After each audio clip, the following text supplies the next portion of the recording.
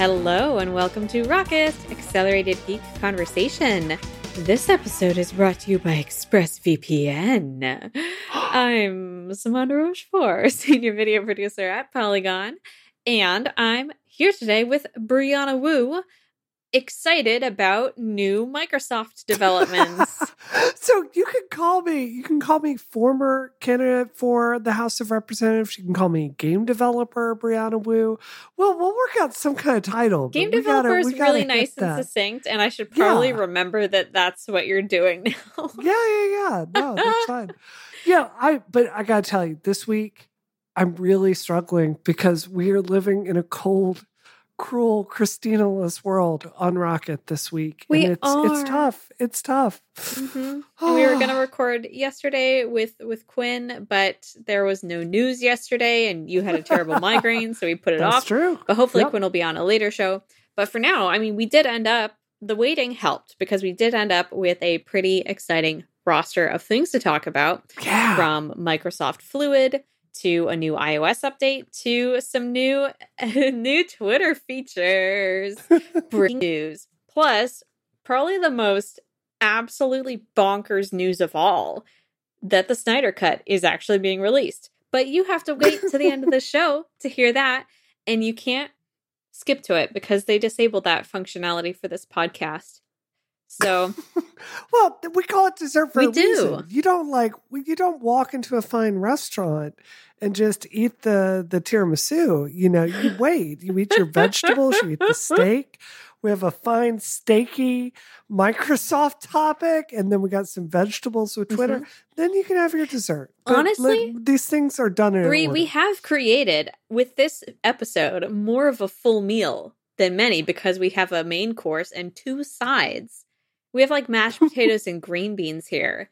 And then we have our dessert. So it really is a full course. I hope you enjoy it. Wow. Let's stop wasting time and get right into it. So at Microsoft's developer conference Build, which is happening right now, which Christina is doing all kinds of bonkers emceeing at, and which is also drawing like 2 million people. Is that correct? Yeah. Okay. No. It was 2 million views. Christina told us the Twitter interactions with Build on Twitter hit 2 million. So that's huge. I didn't hear her release numbers just to give you the stats as I understand, but it's definitely been a big success. It's gotten crazy traffic online. Yeah, that's going to be a whole topic for when Christina comes back for sure, because we have so many future events that probably should take this as inspiration.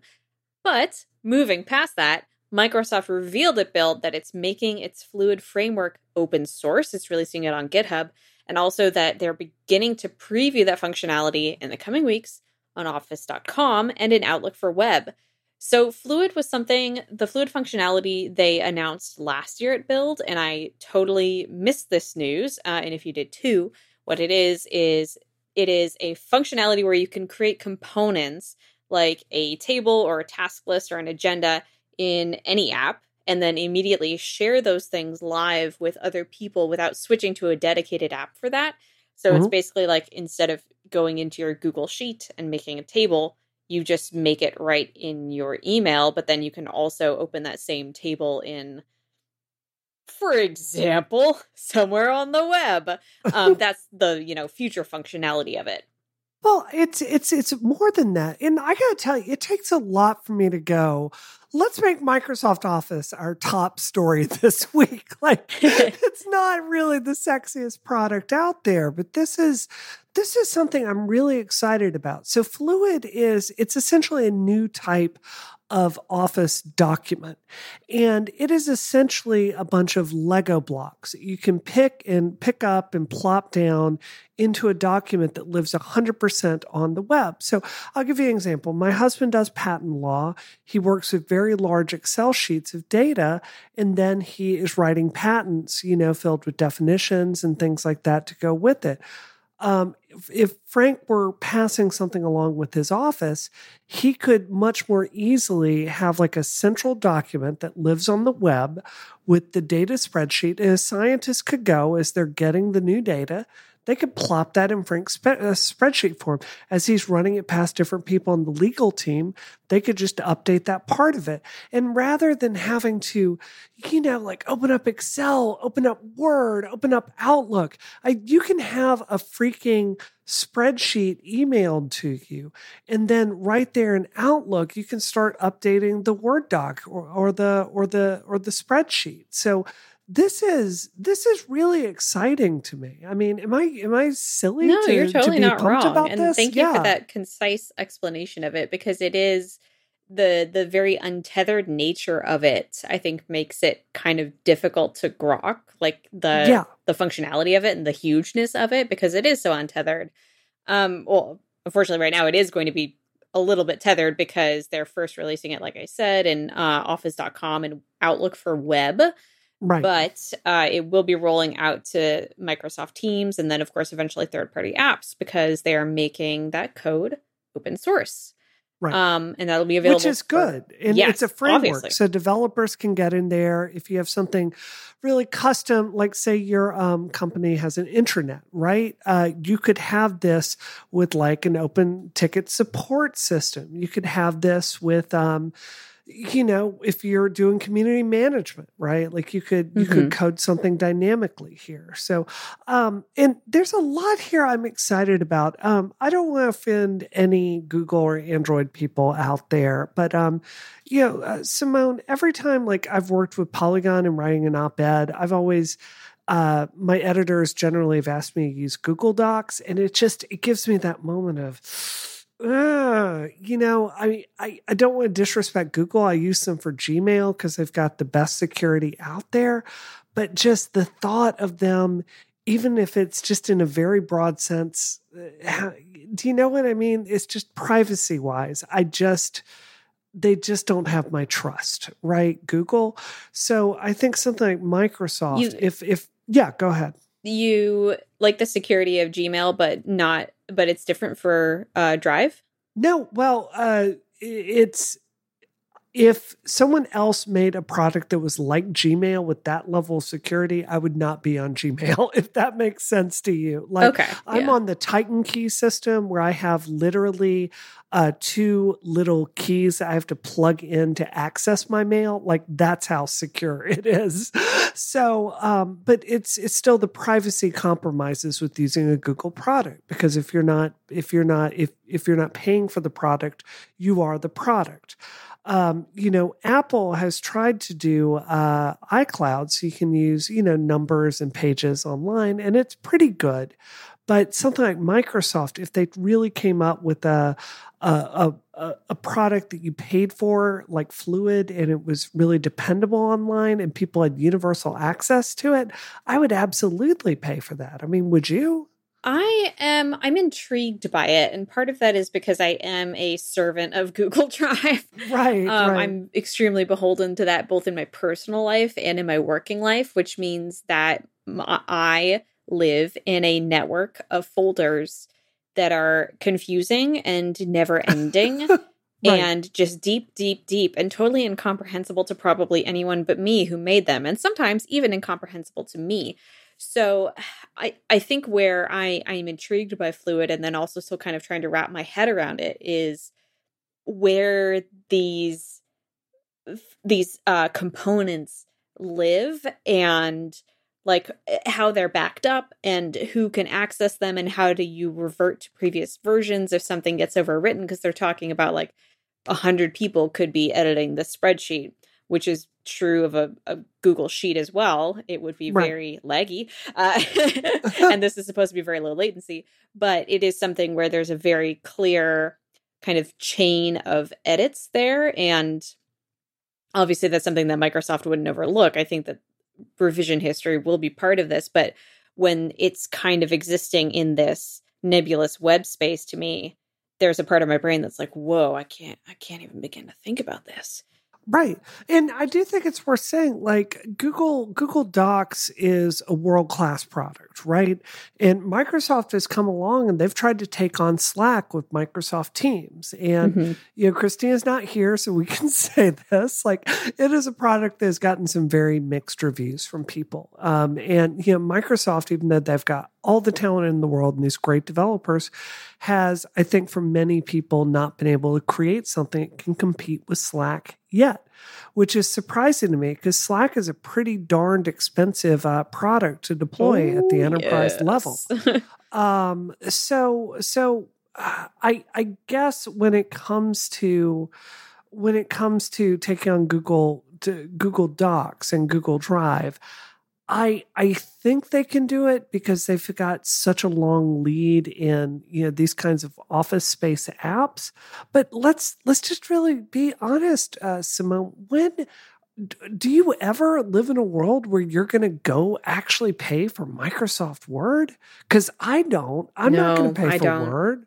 I'm not going to pay for Excel. I'm not going to pay for. It's I think for most normal people, there's not a case there to pay for it as it is. So this seems like a good evolution. Mm-hmm.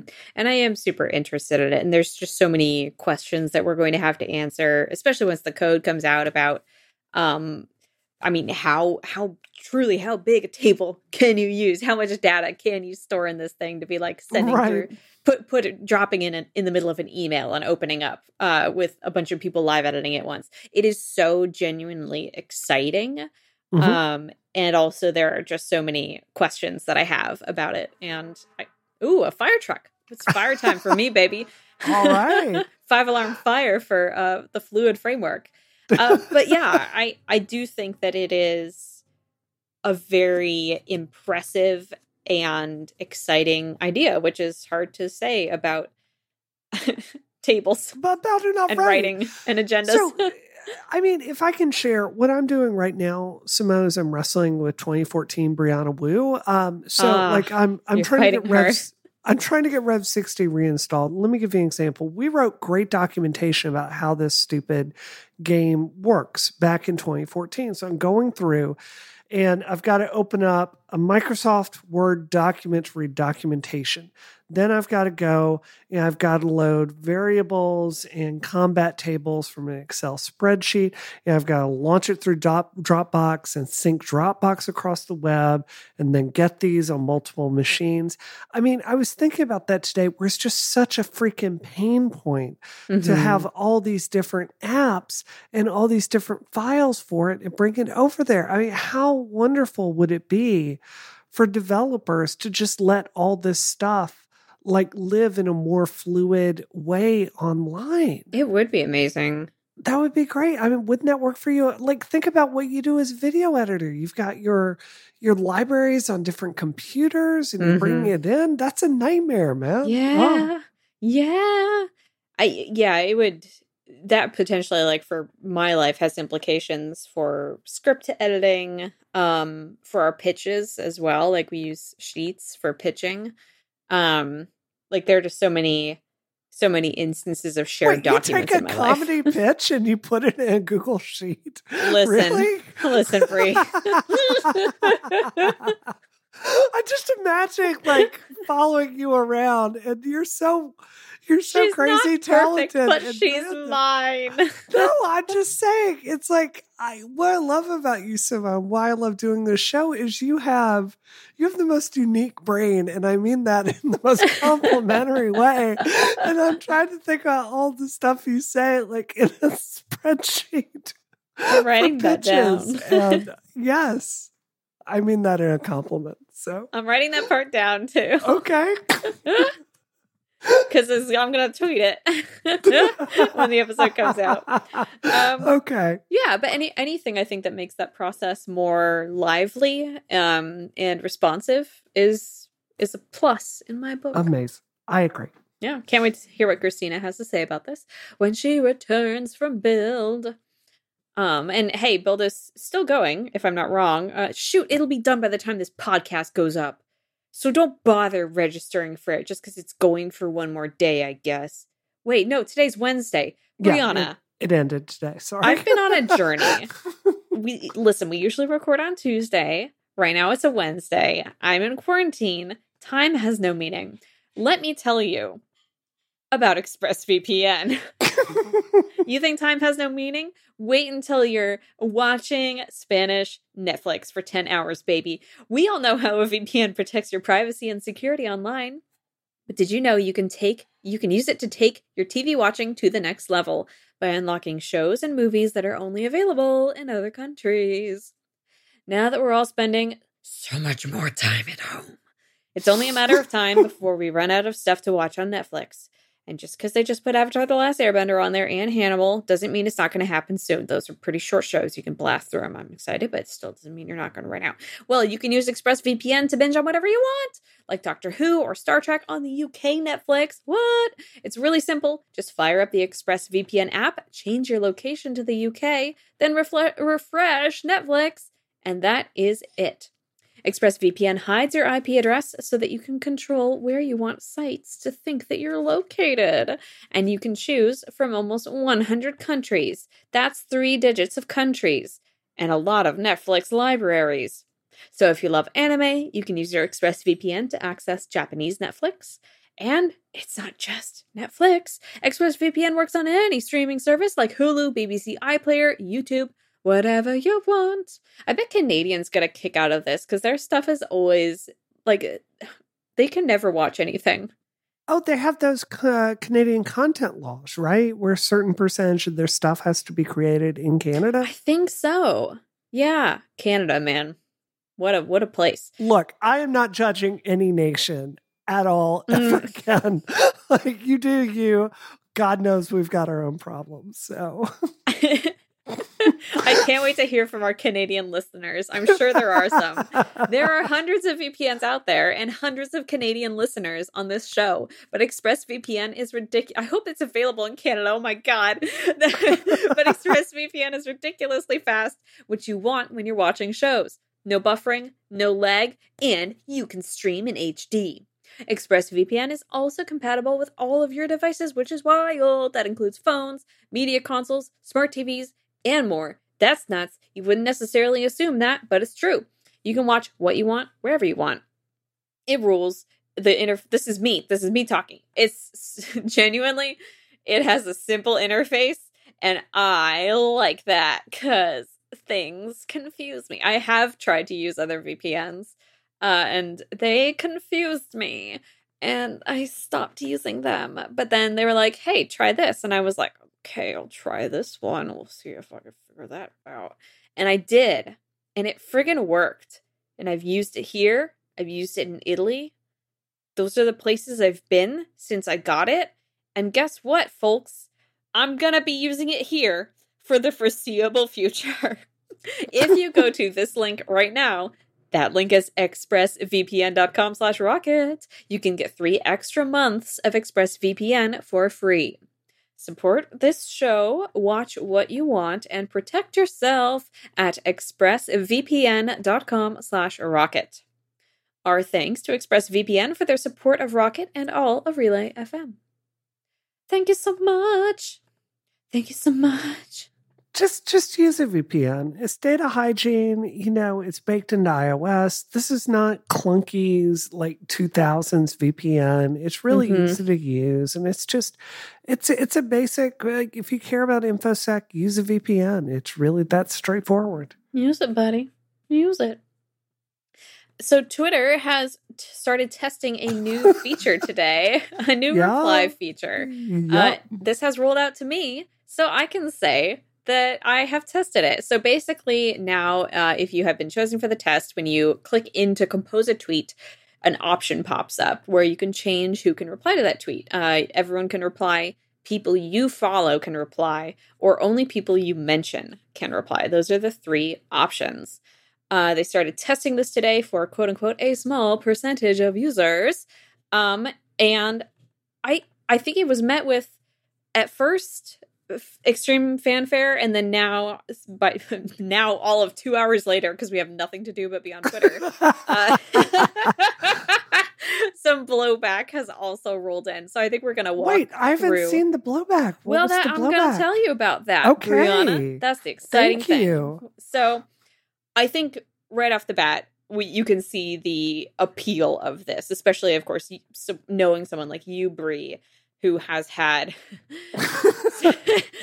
my Twitter is problems. It's like Cinderella. Okay, everything is great. You know, there are birds that fly in every time I tweet. It's wonderful. Yes, and that's exactly what you need, this product. So obviously the intention of this product and how I think someone like you, Brianna, would use it are making Twitter safer for people who will dive in and harass you because of previous things that you've done that do not, like making a game that has women in it. Right. Such crimes as that. And there are certainly people who deal with that all the time. Devil's advocate, the blowback. Sorry, if I sound so exasperated, it's not because I don't think people have valid points. It's that I'm just tired by the cycle of discourse every day. The Can that be the episode title? Tired by the cycle of discourse. Cycle of discourse. Yes. Okay. The counter argument is that if somebody with a large platform is spreading misinformation, there is no way to speak back to that beyond, the echo chamber that those people could create. And also that, as we've seen with problems where people like Donald Trump are blocking people on Twitter, it can be used to create a way to stop people, to disenfranchise people's voices. I think disenfranchise is a bit strong of a word for what I want to say, but I hope you understand the point that I'm trying to make. Yeah, I can see that. I can see it, and I disagree for reasons, but carry on. I mean, as much as I like this feature for other people, I will not be using this. I am on Twitter to interact with people. Just people calling me all kinds of names. It's something I just deal with. If it crosses the line, someone using slurs or something really malicious, then, I block and report them and move on. I'm on Twitter to build professional connections with people. Mm-hmm. And I just think for me personally, this would really, really limit it. And I mean, I think all of us have tweeted something and gotten blowback. And in that situation, like what I've learned it's best to do is just delete it. Like take the hit and move on. So, I mean, I'm happy this exists, but I look at a lot of the game journalists I know have followed this one joke. Well, they'll put out there and say hey, Final Fantasy Mystic Quest is the best Final Fantasy. If you disagree, let me know in the comments, and no one can comment. And it's just, it's a formula that it's getting old kind of quickly. That makes sense. Did get old really fast. So it's so funny that you say that, because that was also my reaction of like, oh, this is cool. I'm not going to use it though. Right. Just for that kind of same reason, because, well, for one, okay, here's the other thing. As a person who's verified on Twitter, I have other tools like the quality filter, and I personally don't, if I go to my notifications tab on Twitter, I've made it so that I only see replies from people that I follow. I think it is right. That. Yeah, people that I follow. How does your follower list ever grow if you don't see people then? Well, because the answer is, because I see them on my timeline, first of all. And then second of all, if I do want to see replies to a tweet, I will go to that tweet manually and I will read the replies. Which I do more often than I would like, being a person who stopped seeing everyone's replies because it was exhausting.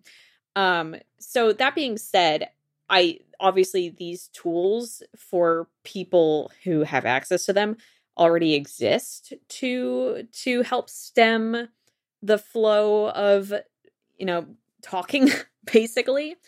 So I feel like at the end of the day, this is a good tool, but I also think that it's not going to necessarily bring as many changes, both for the people who like it and the people who say it's going to stymie discussion, because the tools for continuing that discussion already exist. Like quote tweeting is not going away.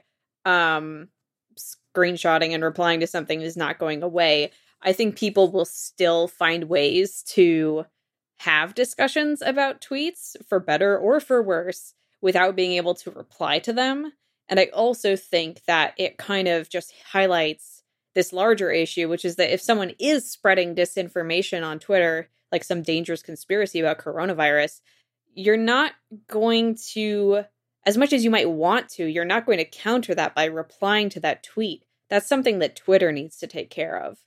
So as much as I understand and I sympathize with people feeling that this is going to be used to silence them, I also think that the problems that they're pointing out are not necessarily problems with this specific tool. They're much larger systemic problems with the platform.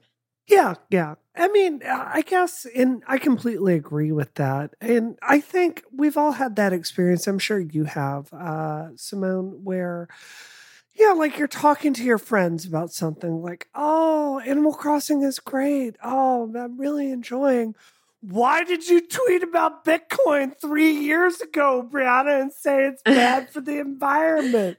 You dumb bee. I mean, Yeah. Like we all understand how annoying that is. I think if I just want to really be honest with you, I think the problem is science fiction writer Neil Stephenson called social media the, quote, doomsday machine. And I think he's right, because it makes us unable to have any kind of conversation, and it just feeds our worst instincts as humans. And I think it's the thing that's going to continue damaging not just the United States, but democracy all around the world. So, ultimately this stuff is, we're all digging for diamonds in a garbage dump. Yeah, exactly. And maybe the diamond is just like maybe it's a nice rhinestone, and it's not hurting anybody, but it's not really valuable either. All right. Let's talk about iOS 13.5. A quick little update here. iOS 13.5 was released, and it has a couple of COVID-related updates. So the first one, super quick. You might have noticed if you have an iPhone and you go to use your Face ID, it's kind of frustrating because you're wearing a mask, you're outside. Sorry, I forgot to add that really important context for this example. You're outside on a walk, you're wearing your mask. You pop open your phone and look at it to unlock it, and it says, no. And then in the moment where it takes to pop up your passcode, the number, so you can put in your passcode, there's like a little bit of annoying delay. And then it feels like for me, every time that pops up, it will like eat the first digit because I'm starting to type too fast and it's not ready, and it eats the first digit. And then I'm like, well, crap, I've got to erase and start over again now. Anyway, no more. It is making it faster to unlock the phone while wearing a mask, instead of like triggering the Face ID and then waiting for the passcode prompt and having it be like, hey, I don't recognize this face. You can now just swipe up once from the bottom of the screen and you'll see the option to enter your passcode right away. Sick. I do want to say there was a story that came out that nearly made a topic this week about law enforcement having the ability to basically use this device called Gray Key. And what they can do is they can get it, get a subpoena, do all of that. And it will allow them to break even new modern iPhones. If you've got a 4-digit code, it will take an hour. If you have a 6-digit code, it will take a day. So I do think it's worth saying, like, as Apple moved over to Face ID and COVID hit, I do think the aggregate output is this does make your phone more unsecure. So I would say to everyone out there, I know it's a pain because we're all entering our codes in more frequently now, but do consider like going to an 8-digit code or even a 10-digit code. That's the point where it's going to take it a month for them to break into it. So maybe consider that. That is a good piece of advice. And I'm going to not only consider that, I'm going to do it right after this. Good for you. Can I just make a side note, Simone? I am so freaking amused by the people out there. They're saying like, wearing a mask is not manly. I'm not going to wear a mask because I'm not a beta soy boy. And I'm like, who wears a mask? It's Batman and it's Scorpion and it's Sub-Zero. And it's like, I'm so baffled by it. Like, how could you be upset about wearing a mask? It looks so cool. Unless right. my caveat, unless you're at a risk of being racially profiled for wearing a mask. Right, but right. How Fair point. I literally don't understand it because it's like, okay, you're allowed to like go into businesses now. You're allowed to buy things, and you see these videos of people being like, "I won't wear a mask in your store." How could you not be excited about wearing a? I swore, Bree. Oh boy, we feel strongly about this, right? It's baffling. Wear a friggin' Jack mask. Bauer wore a mask. I mean, it's manly. It's very manly. You have Spec Ops. How many games have you played where like your hero wears a mask? You know what I think is just so weak? When I see soldiers in Iraq wearing masks over their faces to keep out the dust and sweat. I think that that's just disgusting. Right, they're soy boys. Yes. Agreed. There's a clip that's going to be taken out of context. Well, I'm not running for office, so I don't have to worry about that anymore. Oh my goodness. We're done. We're finished in this town. Okay. So the other things coming out with this iOS update. Yes.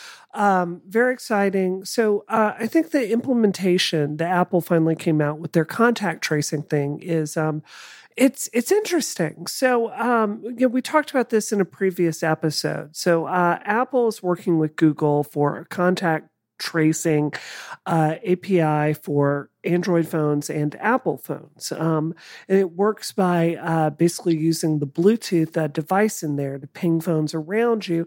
And if someone finds out that they have COVID-19, they can upload something and other people can check and see if they're around anyone who's reported being diagnosed with COVID-19.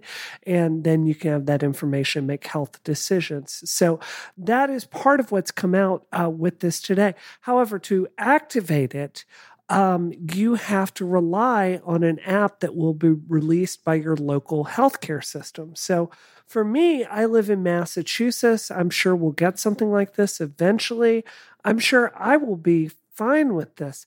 I can't help but wonder how our friends that may live in Florida or Louisiana, populated states that have, shall we say, more of a rightward cant. I don't know how that's going to work out for them. So do you have any thoughts about that? My thoughts are, oh boy, this is going to be as like piecemeal and as much of a mess as our government.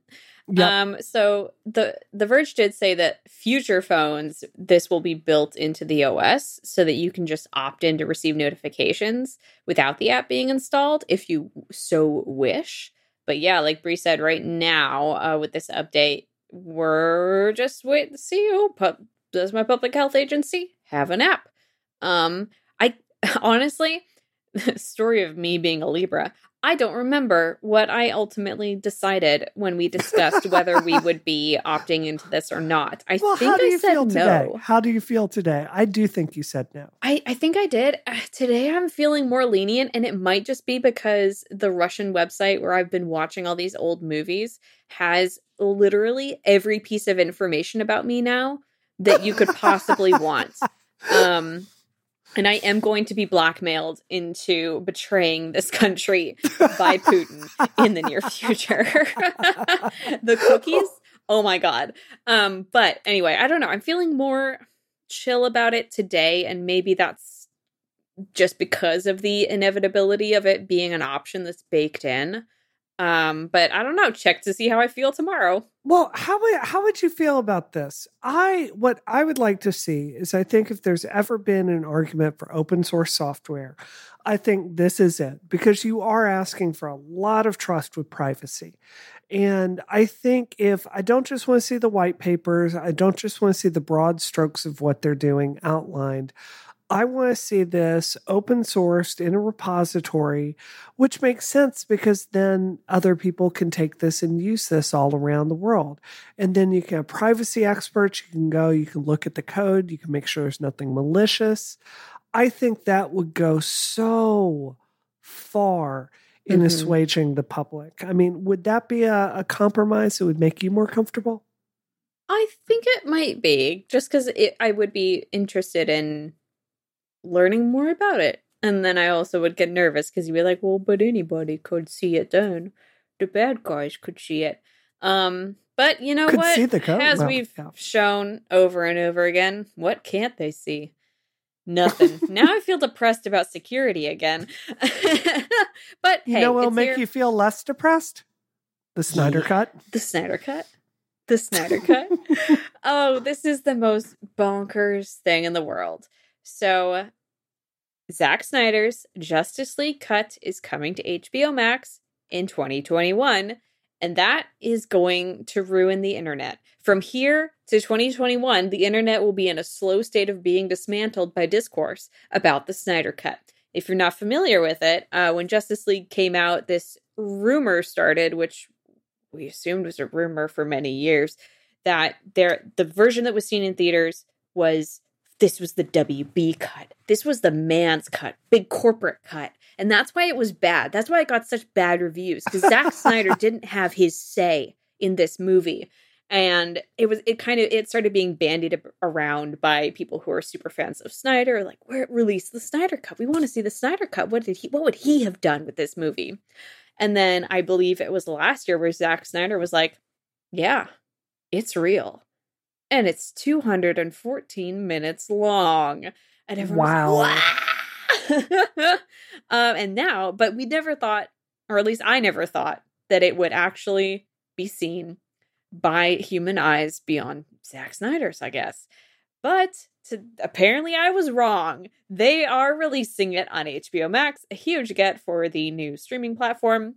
Apparently it was assembled out of mostly finished footage, so they still have to do a bit of CGI updating. I hope that they're fixing Henry Cavill's false upper lip, because this was the movie where he had a mustache that they had to CGI out. They should have just let Superman have a mustache. Yeah, it was bad. Why not? But it's coming.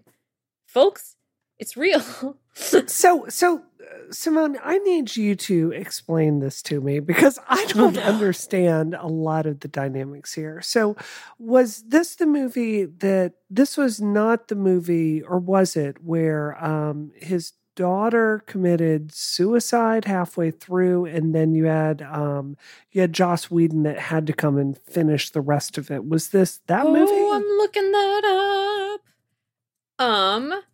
Wow, I've totally forgot. Yes, that this is the movie where he withdrew from post-production on Justice League in May 2017 to be with his family. That's so sad. So I can understand how having even a great director like Whedon come in halfway through the process, obviously if he's going to direct scenes in a different way, you can't do anything about that. But having one vision top to bottom, I can see value in that. Am I wrong here? Because that makes sense to me. I think you are totally right, but from my understanding, it was only in post that he had to step away, and I cannot remember if they ended. Okay, yeah, they did shoot some additional scenes, but at that point, I can't imagine that the structure of the movie would be so drastically changed. Especially when we're talking about a movie that is 214 minutes long, which is a huge amount of time. That's 3.5 hours. So to me, a director's vision is curating what you have written and then what you have shot into a story that you want to tell. And to me, taking 3.5 hours to tell that story seems ludicrous.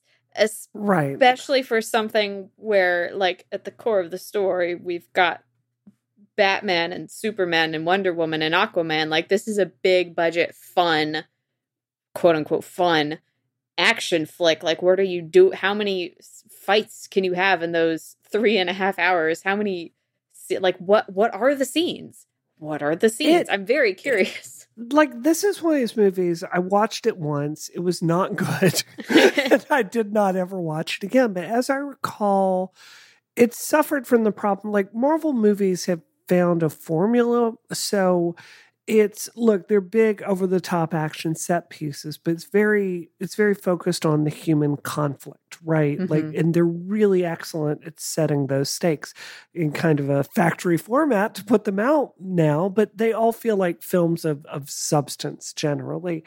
Justice League, as I remember it, felt like a lot of stupid explosions, but very unconvincing or maudlin emotional human stakes. Would you agree with that? Is that your recollection of it? I did not see Justice League. Oh, wow. I haven't seen any of the big DC tentpole movies except Wonder Woman and Birds of Prey. Oh, it's so good. I've watched it like 6 times now. Good. Oh my God. Is the thing.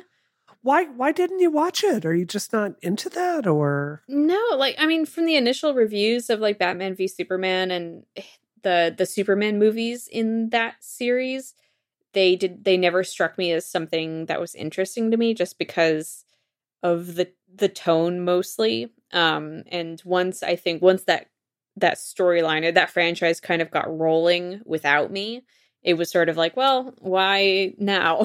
Why would I go see Justice League now when I didn't see Batman v Superman? Right. I'm assuming, yes, that was the correct order that those came out in.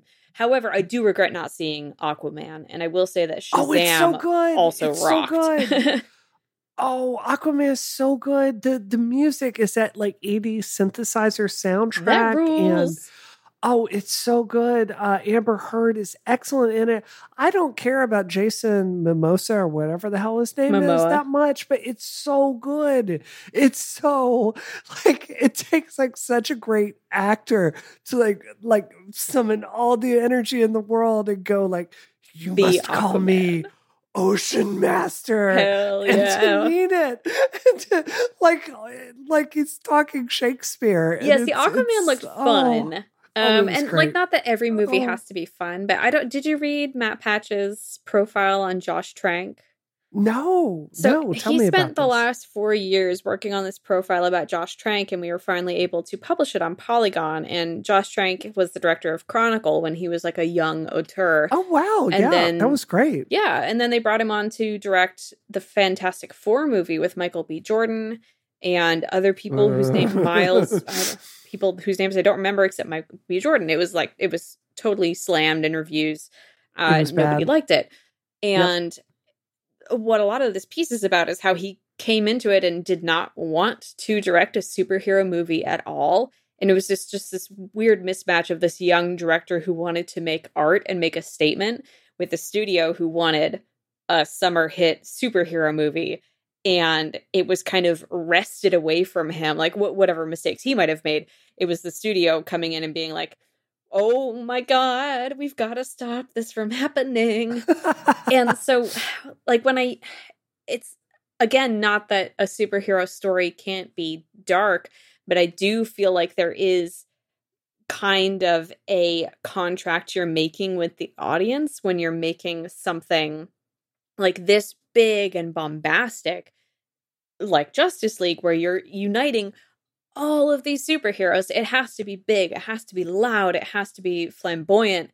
And like as serious as Endgame was in moments, it also has this like element of camp and fun and humor that's part of that series, and it's very successful.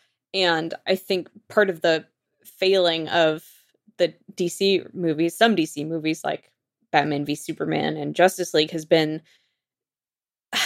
a mismanagement of tone.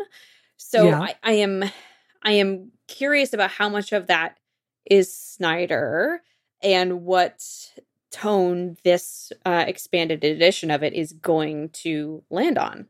Because I don't really know his feelings about Batman and Superman. And that's what really gets me here, Simone. Because, I mean, look, okay, I am on record as saying that Sucker Punch, another Zack Snyder movie, is my feminist guilty pleasure. I know so many people who feel that. I know that is the most divisive movie of all time. It's so bad. It's so bad because it's like the people that wrote it, like they're writing about, it's like, is this empowerment or is this rape? I don't know which one is. I get don't the two know. confused. Like, is this empowering? Like, come on. Yeah. But it's like there are shots in Rev 60. They're directly from the trench scene of like spinning around with the gun and firing up. I mean, it's directly taken from that. I love this movie so much. It's so terrible. So I am a huge Snyder fan, but this guy is not. I mean, he's not going to make the Dark Knight Returns. He's a Dark Knight Rises. He's not. Like, it's just not who he is. So I am mystified at the clamoring for this. It's going to be so interesting because I feel like some of the people who are like hyper fans of his vision, they might feel the same way about this that you feel about Sucker Punch, where it's like, except that they might not have the, I guess, self-awareness to admit that there's another side to it that's like, maybe this is bad. Like, maybe you just love it, man. Oh my God. There's a whole other conversation to be had here, which I don't think we're going to get into, about how this is kind of like tangential MRA related bullying. Not bullying, because it's a studio. You can't bully a studio, but it like is an example of a loud and entitled fan minority getting their wishes granted because they made enough noise on Twitter, which I don't think is a great precedent to set. But I'm not going to talk about that because I'm tired. Well, if I could say something about please that. Do. I personally missed all of that. But I mean, I do think I think it's legitimate given the unusual circumstances of, a suicide and a director being forced to walk away.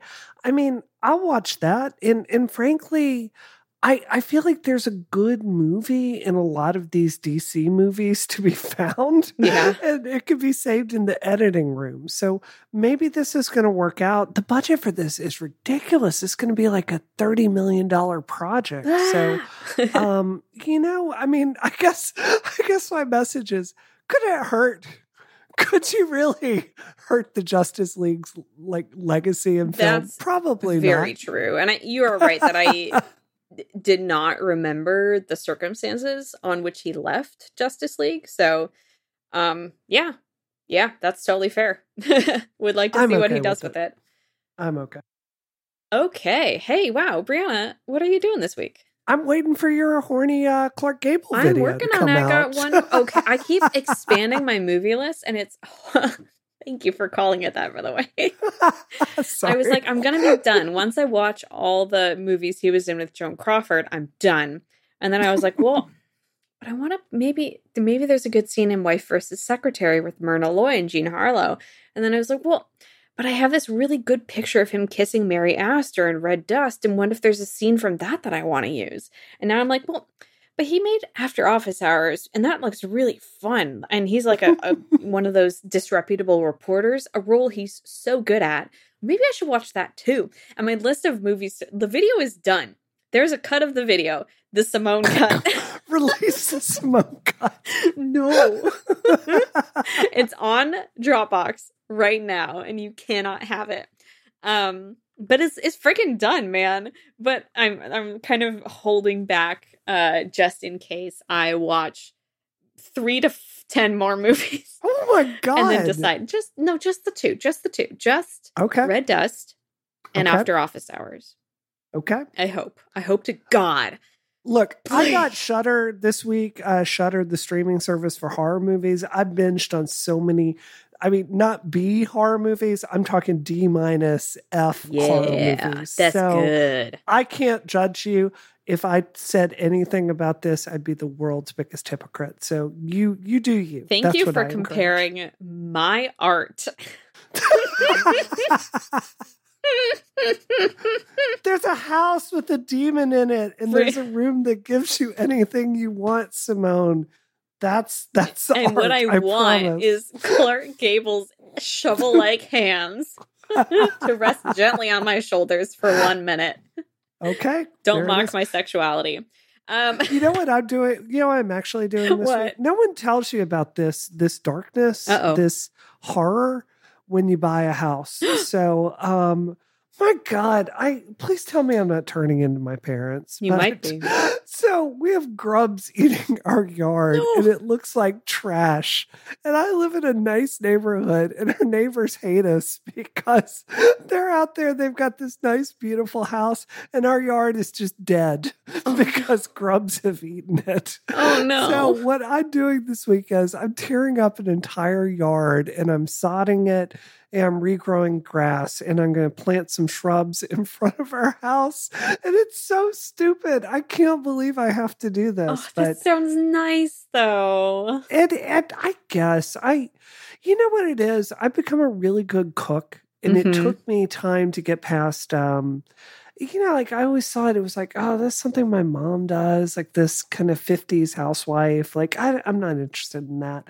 And I came to find out I really liked it. Maybe I'll like working in the yard, but we got to do it. That's cool. I mean, I think right now at a time when there are so few good reasons to be outside, I hope that you can find some joy in being able to do some good work outside. Absolutely. Frank has there's a till like right in front of our driveway. And you can't really see when you turn to get out of the house. So for me, it's no problem because I have a Porsche. So I just floor it and I'm 0 to 60 instantly. No one's going to hit me. Frank drives a little slower. So he is literally getting a shredder. Like this giant shredding machine to tear apart the hill. And he's going to dig apart this whole hill. And I'm like, Frank, this is a stupid idea. And he's like, nope, it's the hill I'm going to die on. That is nuts. That's Frank. It sounds like you two are having a rowdy time. Yes, we are. This week, I am hopefully watching 1 to 2 more Clark Gable movies and then stop. Well, I'll continue to do so, but I will no longer update my video. I've also, let's see, what am I doing? I've shifted kind of back over to focusing on our Quibi project, Speedrun. Oh. Because we're kind of reformatting that and making it a little more, like doing some more of those in-depth stories that you might see on Polygon's YouTube channel, which is super exciting for me. So getting to do a little bit more creative work on that project as a consulting producer. So please do check that out. Congrats. Yeah, thank you. It's so a good show. Get me a Wikipedia page. Oh my God. Sorry, not Wikipedia, IMDb. So seriously, what I want with that, the one critique I would have is I really want it to be able to work on Apple TV. Because, it's like sometimes I want to sit back and watch these and catch up on because it's so well produced.